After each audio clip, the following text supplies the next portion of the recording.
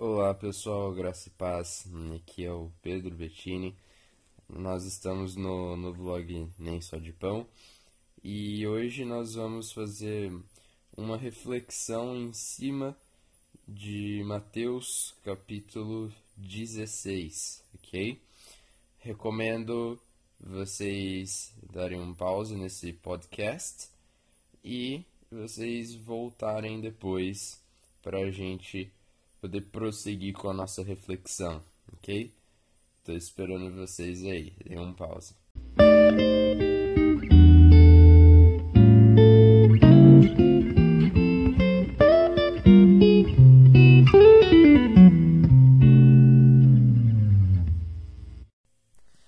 Aí, seja muito bem-vindo, pessoal. Esse é o nosso primeiro podcast no nosso blog Nem Só de Pão e eu sei que Deus vai falar muito com vocês, ok? Gente, vamos iniciar a nossa reflexão em Mateus 16. A gente vai dividir em algumas partes, ok? Para facilitar a nossa linha de pensamento. O tema é um só e o nosso tema é influências, ok? Deus, por meio desse capítulo, ele trata sobre influência na mente do ser humano, que é uma coisa muito importante, é uma coisa que todo ser humano passa por isso. O ser humano é um ser muito moldável. Então, vamos dividir por partes, ok? Na primeira parte, a gente vê a presença de dois grupos religiosos daquela época. A gente vê os fariseus e os saduceus chegando perto de Jesus com a intenção de colocar ele à prova, a Bíblia fala. E eles fazem isso pedindo para Jesus fazer algum tipo de milagre. Só uma informação rápida. Os fariseus, eles fazem parte daquele grupo de religiosos que o apóstolo Paulo ele fazia parte, ou seja, eles eram mestres da lei, eles eram os doutores da lei, eles sabiam bastante coisa da lei, eles tinham excelência nisso, eles passavam a vida estudando isso.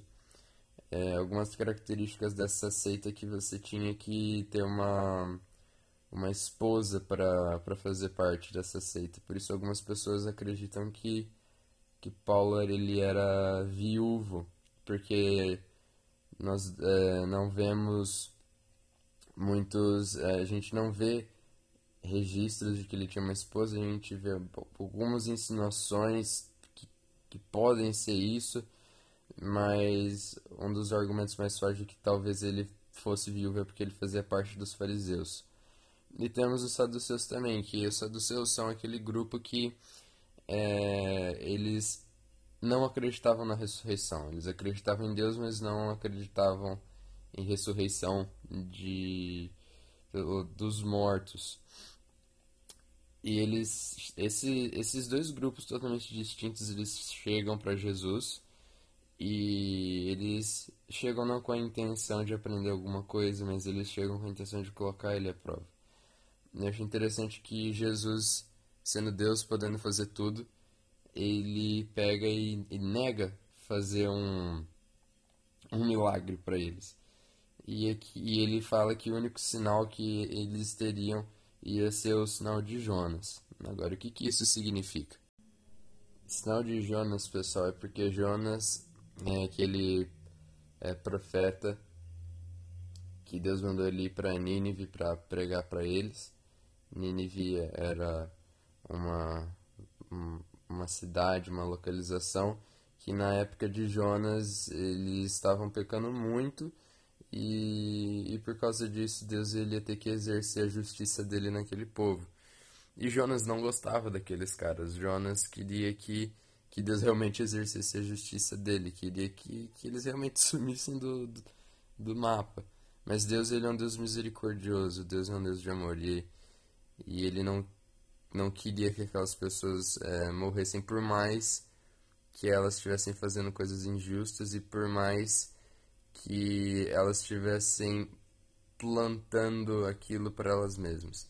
Deus é um Deus que gosta de perdoar pecado. Deus é um Deus que não tem prazer na morte das pessoas. Deus é um Deus justo.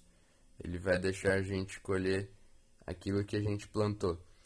Mas ele vai de todas as formas possíveis, ele vai gritar pra gente a palavra dele, que ele é um Deus de amor e que ele quer dar vida nova pra gente. Algumas coisas a gente vai ter consequência, mas Deus ele está disposto a nos perdoar e apagar os nossos pecados, assim como ele fez com Nínive, por meio de Jonas. E Jonas, retomando aqui a linha de pensamento, ele foi engolido por uma baleia e ficou. Na verdade, não é nem por uma baleia, é por um grande peixe. As pessoas acabam dizendo que é uma baleia, mas está escrito que foi um grande peixe. Ele foi engolido por esse grande peixe e ele passa 3 dias lá.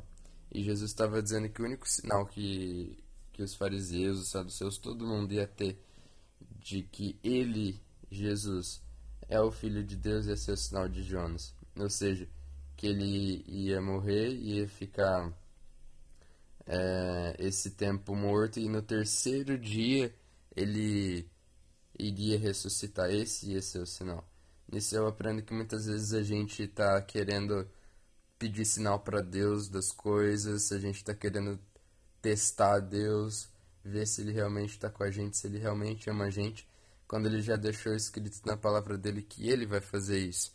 E que o sinal que a gente precisa nos apoiar, a gente já tem, é que ele ressuscitou. É que por ele ter ressuscitado, ele pode estar com a gente. E a gente tem que depositar a nossa fé nessa verdade. A gente não pode ficar depositando a nossa fé em várias profecias que a gente recebe por aí. A gente tem que crer na Bíblia. Amém? Não que as profecias, não que essas coisas não existam hoje, pessoal. Mas nós precisamos, nós mesmos, ter a nossa comunhão com Deus. E a gente precisa crer em Jesus, porque Ele é o nosso melhor amigo. A gente precisa crer que a gente pode confiar nele em qualquer momento. A gente realmente pode confiar e crer nele. A gente precisa ouvir direto dele, porque ele mesmo disse isso. Ele disse: venham a mim todos que estão cansados e oprimidos, e eu vos aliviarei. Deus, lá em Apocalipse, ele diz que ele dá água para quem tem sede. E ele, sabe, Deus é muito lindo porque ele sempre quer estar perto do ser humano. Então que a gente possa aproveitar isso, para que a gente possa discernir as coisas de fora também, para que a gente possa falar: isso vem de Deus, isso não vem de Deus. Que a gente possa andar com Deus então, e que a gente possa nós nos moldarmos aos métodos de Deus e não querer com que ele se molde aos nossos, querendo com que ele dê os sinais que a gente quer, querendo que ele faça o que a gente quer que ele faça. Deus, ele prometeu cuidar da gente. E o sinal a gente já tem, o sinal de que ele nos ama, ele se entregou por nós. Tudo bem até aqui, pessoal? Continuando o nosso estudo, a gente vê que depois Jesus e os discípulos, eles estão atravessando o, o mar, eles estão indo para outra localidade. E a gente nota que os discípulos eles acabam percebendo que eles esqueceram de levar pão nessa viagem. E Jesus, aproveitando já a brecha, por assim dizer, ele pega e ele já ensina uma coisa importante para os discípulos dele. Ele diz que é para eles tomarem cuidado com o fermento dos fariseus. Os discípulos, eles muitas vezes eu me identifico com os discípulos. Creio que eu não sou o único, mas por que eu me identifico com os discípulos? Porque eles são lerdos, porque eles pegam e falam: ah, ele tá falando isso porque a gente não trouxe pão. E por que isso é uma coisa muito boba de ser ditando nessa hora? Porque nessa hora, Jesus ele já tinha multiplicado pão e peixe, cara. Então não faz sentido eles estarem preocupados com uma coisa que Jesus já resolveu lá atrás. E muitas vezes nós somos assim, a gente fica preocupado com coisas que Jesus já resolveu. E a gente fica tentando ressuscitar esse tipo de coisa que Jesus já fechou. E na minha opinião, quando eu vejo isso, eu fico muito confortado. Porque eu vejo que Jesus ele vai me acalmar de novo. Eu vejo que ele vai me consolar. Ele vai falar: você não lembra daquela vez que eu te ajudei? Você não lembra daquela vez que você estava preocupado você pediu ajuda e eu te ajudei, porque eu prometi cuidar de você. Isso me conforta muito, saber que o meu Pai me ama, saber que Jesus, o meu Deus, o meu Senhor, Ele cuida de mim, Ele é o Todo-Poderoso e Ele é bom também. E Jesus depois ele explica para os discípulos, ele na verdade ele repete, os discípulos entendem depois. E isso é uma coisa muito importante para a gente também, pessoal, que se encaixa com a primeira parte do nosso estudo, da parte do sinal que Jesus disse que daria para os fariseus e para os saduceus. Ele diz que é para a gente tomar cuidado com o fermento dos fariseus. O que, que isso significa? É para a gente tomar cuidado com os ensinos.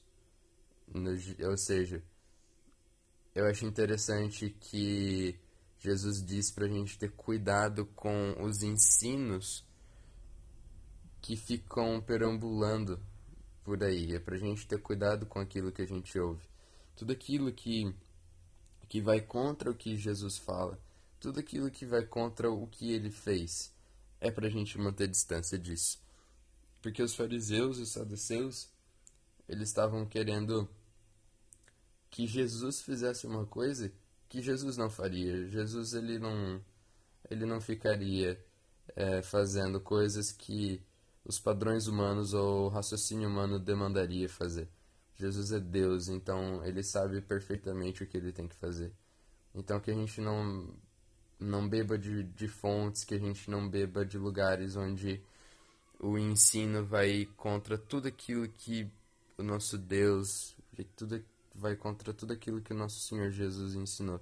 Que a gente não beba disso, porque Jesus mesmo repreendeu as pessoas que ensinavam coisas que iam contra o próprio ensino dele. Então que a gente possa estar tomando cuidado com os fermentos de falsos mestres e que a gente possa estar meditando e andando com Jesus, porque Ele vai cuidar da gente, Ele vai nos guiar. E nessa parte aqui, pessoal, pensando um pouco mais a fundo, meditando um pouco mais, Deus nos ensina outra coisa importante, Deus nos revela outra coisa. Ele nos mostra que nós podemos sofrer influência de outras pessoas também. Isso pode parecer um pouco óbvio, mas eu digo isso por causa do que a gente vai ver mais pra frente. A gente vai ver que o ser humano pode sofrer outro tipo de influência, mas aqui a gente aprende que a gente sofre influência de outros seres humanos e que Deus nos ensina a ter cuidado também com quem a gente está andando.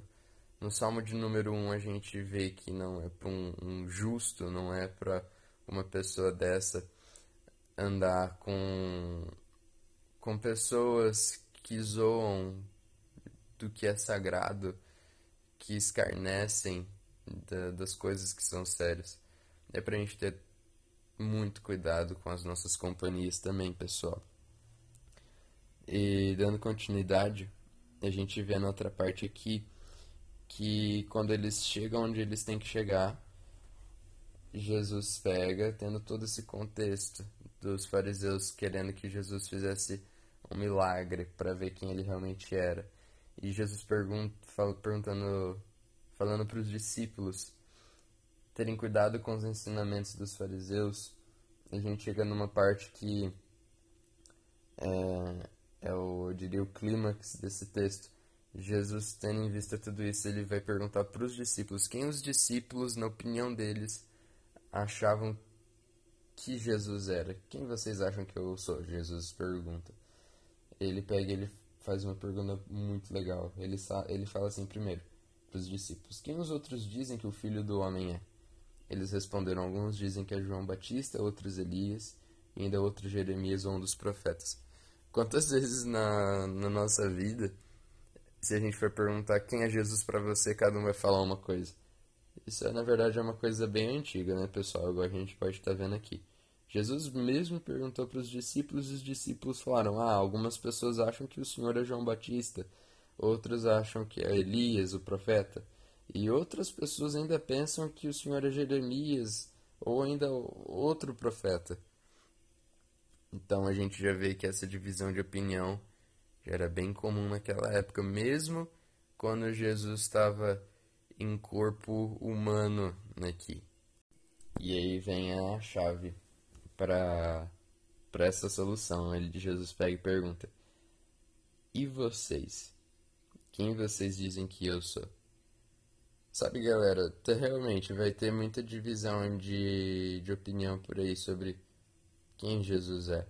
Algumas pessoas vão dizer que realmente ele era só um profeta, como os, os próprios muçulmanos falam. Eles dizem que Jesus é só um profeta. Ou vão dizer que ele era tipo um rabi muito sábio. As pessoas vão acabar falando esse tipo de coisa. Mas a gente não pode ficar apoiado em busca de coisas, em busca de sinais muito fortes, esse tipo de coisa, sinais muito gritantes, como a gente também não pode ficar apoiado com a nossa fé na opinião dos outros sobre quem é Jesus. Nós mesmos temos que ter a nossa experiência com Jesus, nós mesmos temos que conhecer Ele. Jesus pergunta: e vocês? Quem vocês dizem que eu sou? A gente tem que conhecer Jesus.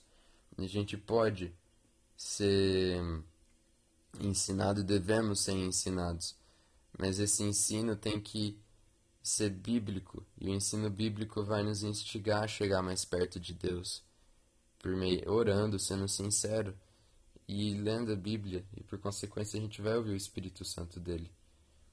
O Espírito Santo usou vários homens, várias pessoas para escrever a Bíblia, mas na verdade o escritor é um só, é o Espírito Santo de Deus. Então que a gente possa ler o livro na companhia do escritor. E então Simão Pedro ele dá a resposta, ele diz: tu és o Cristo, filho do Deus vivo.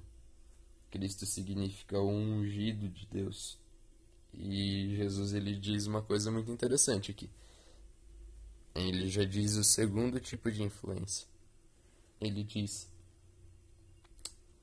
feliz é você, Simão, filho de Jonas, porque isto não lhe foi revelado por carne ou sangue, mas por meu Pai que está nos céus. Ou seja, você sabe isso não é porque alguma pessoa te falou, mas é porque o meu próprio Pai te falou. Nisso a gente aprende também que o ser humano pode sofrer influência de outro ser humano, como a gente viu lá atrás, e ele também pode sofrer influência do próprio Deus, o que é muito bom. E quanto mais a gente conhece quem Deus é, mais a gente vai conhecer quem nós somos. E é uma coisa que a gente precisa viver constantemente por meio da oração, como já foi dito, e por meio da leitura da palavra, como também já foi dito. A gente precisa andar com Deus e deixar Ele ir moldando a gente, deixar Ele transformando a gente. E a gente vai perceber que por causa disso, além da gente mudar, a nossa visão de mundo vai mudar. A gente vai começar a ver as coisas como elas realmente são. É o que aconteceu com Pedro. Deus, ele compartilhou com Pedro essa revelação.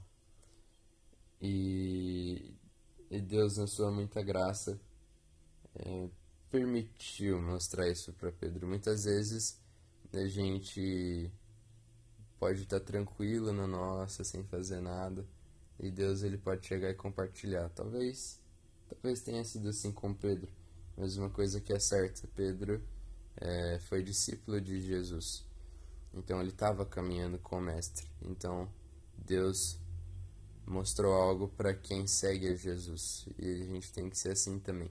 A gente precisa seguir a Jesus, andar com Jesus, que é Deus também. Jesus é Deus, o Espírito Santo é Deus e o Pai é Deus, e temos um só Deus. Esse é um dos mistérios. E é interessante que logo depois a gente vê que Jesus diz que as portas do inferno não prevalecerão contra a igreja dele. E isso significa uma coisa muito bonita, uma coisa muito importante. Isso significa que nós somos a igreja, significa que quando a gente for fazer a obra de Deus, não tem como o inferno ficar na nossa frente. Não porque nós somos os bons, não é isso, mas é porque Deus, ele prometeu cuidar da gente, ser a nossa fortaleza, ser a nossa força. Então não tem como o inferno, não tem como o Hades, como aqui está dito, prevalecer diante da gente. Por isso que a gente não tem que ter medo do inferno ou dos demônios. E aqui, pessoal, quando a gente continua a leitura, a gente chega numa parte que é muito interessante. É quando Jesus diz para Pedro que ele está dando as chaves do reino dos céus para Pedro, e o que Pedro ligar na terra terá sido ligado nos céus, e o que ele desligar na terra terá sido desligado nos céus. Esse texto ele é muito interessante, ele é muito bacana. E quando a gente vai ler a Bíblia, a gente precisa fazer duas coisas. A gente precisa pedir para o Espírito Santo guiar a nossa leitura, e a gente precisa também lembrar que a Bíblia é um livro que é totalmente inspirado por Deus, é totalmente inspirado pelo Espírito Santo, e que ele possui, esse livro, ele possui uma sequência. Então a gente precisa continuar lendo o que vem depois. E lá em Mateus 18, no verso 18, a gente consegue ler uma coisa interessante, ó. É Jesus dizendo: digo-lhes a verdade, tudo o que vocês ligarem na terra terá sido ligado no céu, e tudo o que vocês desligarem na terra terá sido desligado no céu. Jesus ele repete isso, só que agora não só para Pedro, ele repete isso agora para os outros discípulos também, lá em Mateus 18, 18. Por que Jesus está dizendo isso? Chaves aqui se diz respeito à mensagem de Deus. Todas as vezes que um discípulo prega para alguém, esse discípulo está falando sobre a palavra de Deus. Ele está dizendo que Deus é amor, ele está dizendo que Jesus morreu por nós, e que é por meio de Jesus que a gente pode se chegar até Deus, e que a gente pode ter a nossa comunhão com Deus restaurada. A gente pode ter aquilo que a gente perdeu restaurado. A gente pode voltar a caminhar com Deus. Porque a gente vê lá em João, capítulo 3, verso 16, que Deus amou o mundo de tal maneira que ele mandou o seu único filho, para que todo aquele que nele crê não morra, mas tenha vida eterna. O propósito maior de Deus é que a gente viva com ele. E logo, quando a gente vê a presença dessa metáfora que Jesus usou, eu te dou as chaves, num contexto onde ele diz que as portas do inferno não prevalecerão contra a igreja, e Jesus repete sobre as chaves, só que para todos os discípulos depois, fica claro que ele está dizendo isso para toda a igreja, porque toda a igreja tem a função de esvaziar o inferno, toda a igreja tem a função de pregar o evangelho de Jesus Cristo. Jesus Cristo diz que nós seríamos as testemunhas dele quando fôssemos cheios do Espírito Santo. É isso que a gente vê lá em Atos, quando os discípulos se reúnem, e não tem só os apóstolos lá, existem outros discípulos também, e eles ficam cheios do Espírito Santo. E Jesus diz que ser cheio do Espírito Santo não é fazer barulho, não é gritar, mas é dar testemunho, é sermos parecidos com Jesus.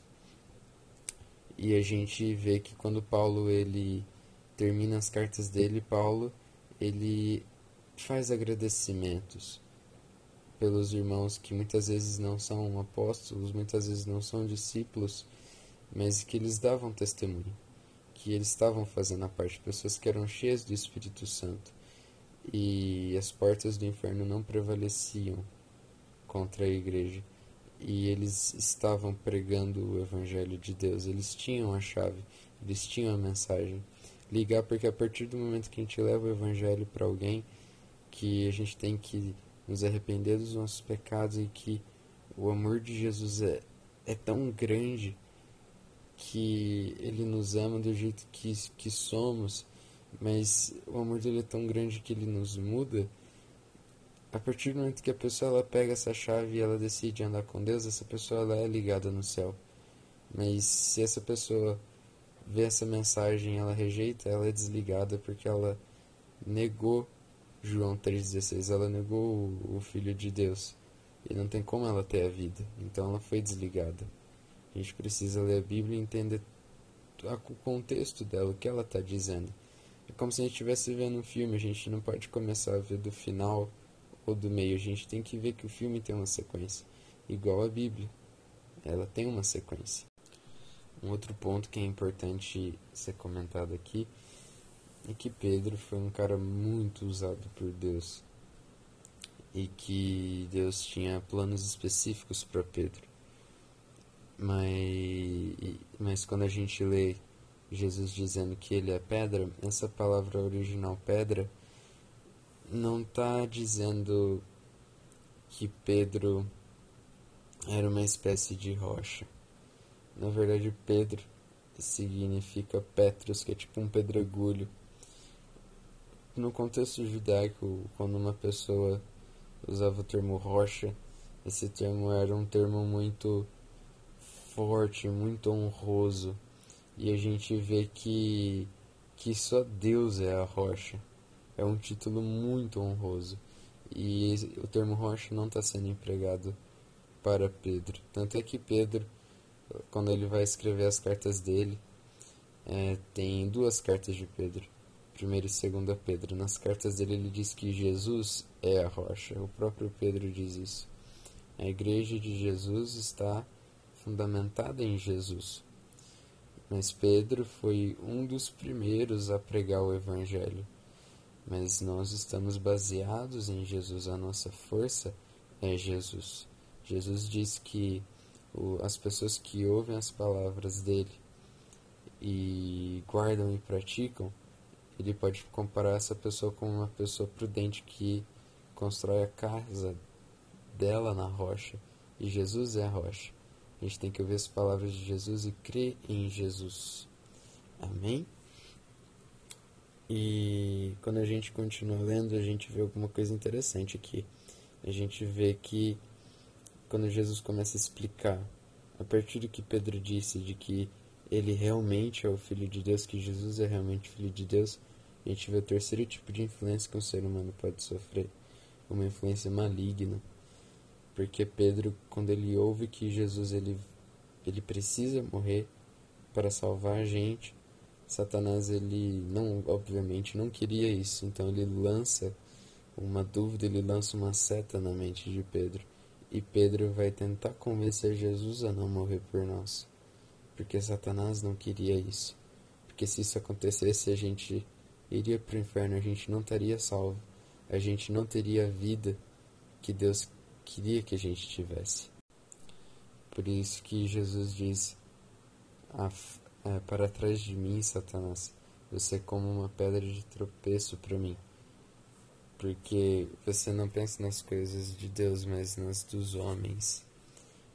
Jesus não está chamando Pedro de Satanás aqui, mas ele reconhece que Pedro sofreu influência de um pensamento maligno.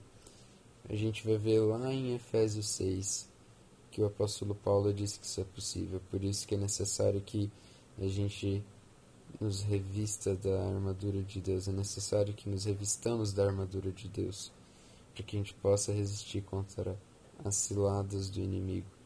Satanás ele trabalha muito na mente. Então, muitas vezes, pensamentos ruins, pensamentos que nos deixam para baixo, pensamentos que vêm do nada, que são totalmente contra aquilo que a gente sabe, que a gente gosta, que a gente sabe quem nós somos em Deus, são de procedência maligna, muitas das vezes. Às vezes pode ser uma ansiedade também, mas outras das vezes pode ser alguma coisa de procedência maligna. Mas a gente não precisa ter medo. As portas do inferno não prevalecem contra a igreja. A gente precisa orar, correr para Jesus e Ele vai nos ouvir. E eu achei isso muito lindo, Jesus cuidar da gente, se importar tanto com a gente.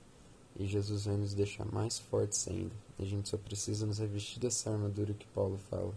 O capacete da salvação, a certeza de que somos salvos, a couraça da justiça de Deus, as sandálias da pregação do Evangelho da Paz, o cinto da verdade, o escudo da fé que apaga todos os dardos inflamados de Satanás, porque Satanás ele trabalha por meio da dúvida e a gente precisa usar a espada de Deus, que é a palavra dele. Quando Jesus foi tentado no deserto, Satanás tentou na essência de Jesus. Se você é filho de Deus, faz isso. Se você é realmente quem você diz que é, então faz isso. Satanás ele fica tentando jogar dúvida, ele trabalha muito no e se na nossa mente. Isso pode ser um tormento. Ele vai tentar negociar princípios, mas a gente tem que ficar firme com Jesus. Muitas vezes não é fácil essa luta, mas Jesus venceu e Ele vai nos ajudar também. E porque Ele venceu, a gente também venceu. A gente tem que perseverar com Jesus. E Jesus prometeu cuidar da gente. Maior é quem está em nós do que o que está fora de nós. E por fim, Jesus ele começa a explicar que quem quiser seguir Ele precisa negar a si mesmo todos os dias, tomar a sua cruz e seguir Ele. E Ele diz: pois quem quiser salvar a sua vida perderá, mas quem quiser perder a sua vida por minha causa encontrará. Pessoal, viver com Jesus é lindo demais. Muitas vezes isso requer negar nossas próprias vontades, os nossos desejos, aquilo que a gente acha que é certo, aquilo que a gente acha que é bom. Se isso entra em contradição contra o que Jesus fala, a gente precisa abrir mão disso e reconhecer que o que Jesus tem pra gente é melhor, porque Ele é Deus e nós somos seres humanos. Muitas vezes não é fácil fazer isso, mas é abrindo mão das coisas que a gente acha certo, é negando a nós mesmos que a gente encontra a vida de verdade em Jesus. Isso é algo que a gente precisa viver, isso é algo que a gente entende melhor vivendo. Então, fica aí esse apelo, que a gente possa negar a nós mesmos e que a gente possa seguir a Jesus, porque Ele é a nossa vida, Ele é a nossa alegria, Ele sabe o que a gente precisa, Ele é o pastor das nossas almas, Ele é o nosso sacerdote, Ele é o nosso Salvador. Que possamos escolher sofrer a influência dEle e não a influência de ensinos errados de outras pessoas ou das opressões do inimigo, mas que a gente possa escolher sofrer influência, ser moldado pelo bom pastor das nossas almas, que é Jesus Cristo, porque Ele sabe o que é melhor pra gente. E para finalizar, que talvez possa existir essa dúvida, Jesus diz que, lá no verso 27, pois o Filho do Homem virá na glória de seu Pai com seus anjos, e então recompensará cada um de acordo com o que tenha feito. Garanto-lhes que alguns dos que aqui se acham não experimentarão a morte antes de verem o Filho do Homem vir em seu reino. Essa parte geralmente faz as pessoas pensarem, então era para ele ter voltado na época dos apóstolos. Isso entraria em contradição contra as coisas que ele disse sobre o início das dores e todo o sermão escatológico dele, por assim dizer. Mas esse verso se cumpriu lá no episódio da Transfiguração, onde Jesus sobe no monte e ele começa a brilhar e as vestes dele ficam brancas. E com ele sobe Pedro, Tiago e João. Então eles veem Jesus na glória. Que a gente possa seguir esse Jesus. O Jesus que é Deus, que sabe de tudo. Eu prefiro sim negar a mim mesmo e sofrer a influência desse Deus, porque eu sei que Ele é quem tem as palavras de vida eterna, assim como Pedro disse. Para onde a gente vai se só você tem as palavras de vida eterna? Eu prefiro negar 1000 vezes a mim mesmo e seguir ele. Eu sei que posso ser lerdo como os discípulos. Eu sei que eu não estou isento de, de, de passar pelas lutas que muitas vezes o inimigo vai tentar jogar na minha mente. Mas eu tenho certeza de que eu vou ficar firme, porque o meu Deus é grande. E eu gostaria de passar essa mensagem para vocês. Que a gente possa escolher sofrer a influência do nosso Deus. Que a gente possa ficar firme e forte nele. E que a gente seja moldado nele. Para que a família dele e nossa, que é a nossa família, aumente cada vez mais. Amém, pessoal? Que Deus possa abençoar muito a sua vida. Em nome de Jesus. Até a próxima.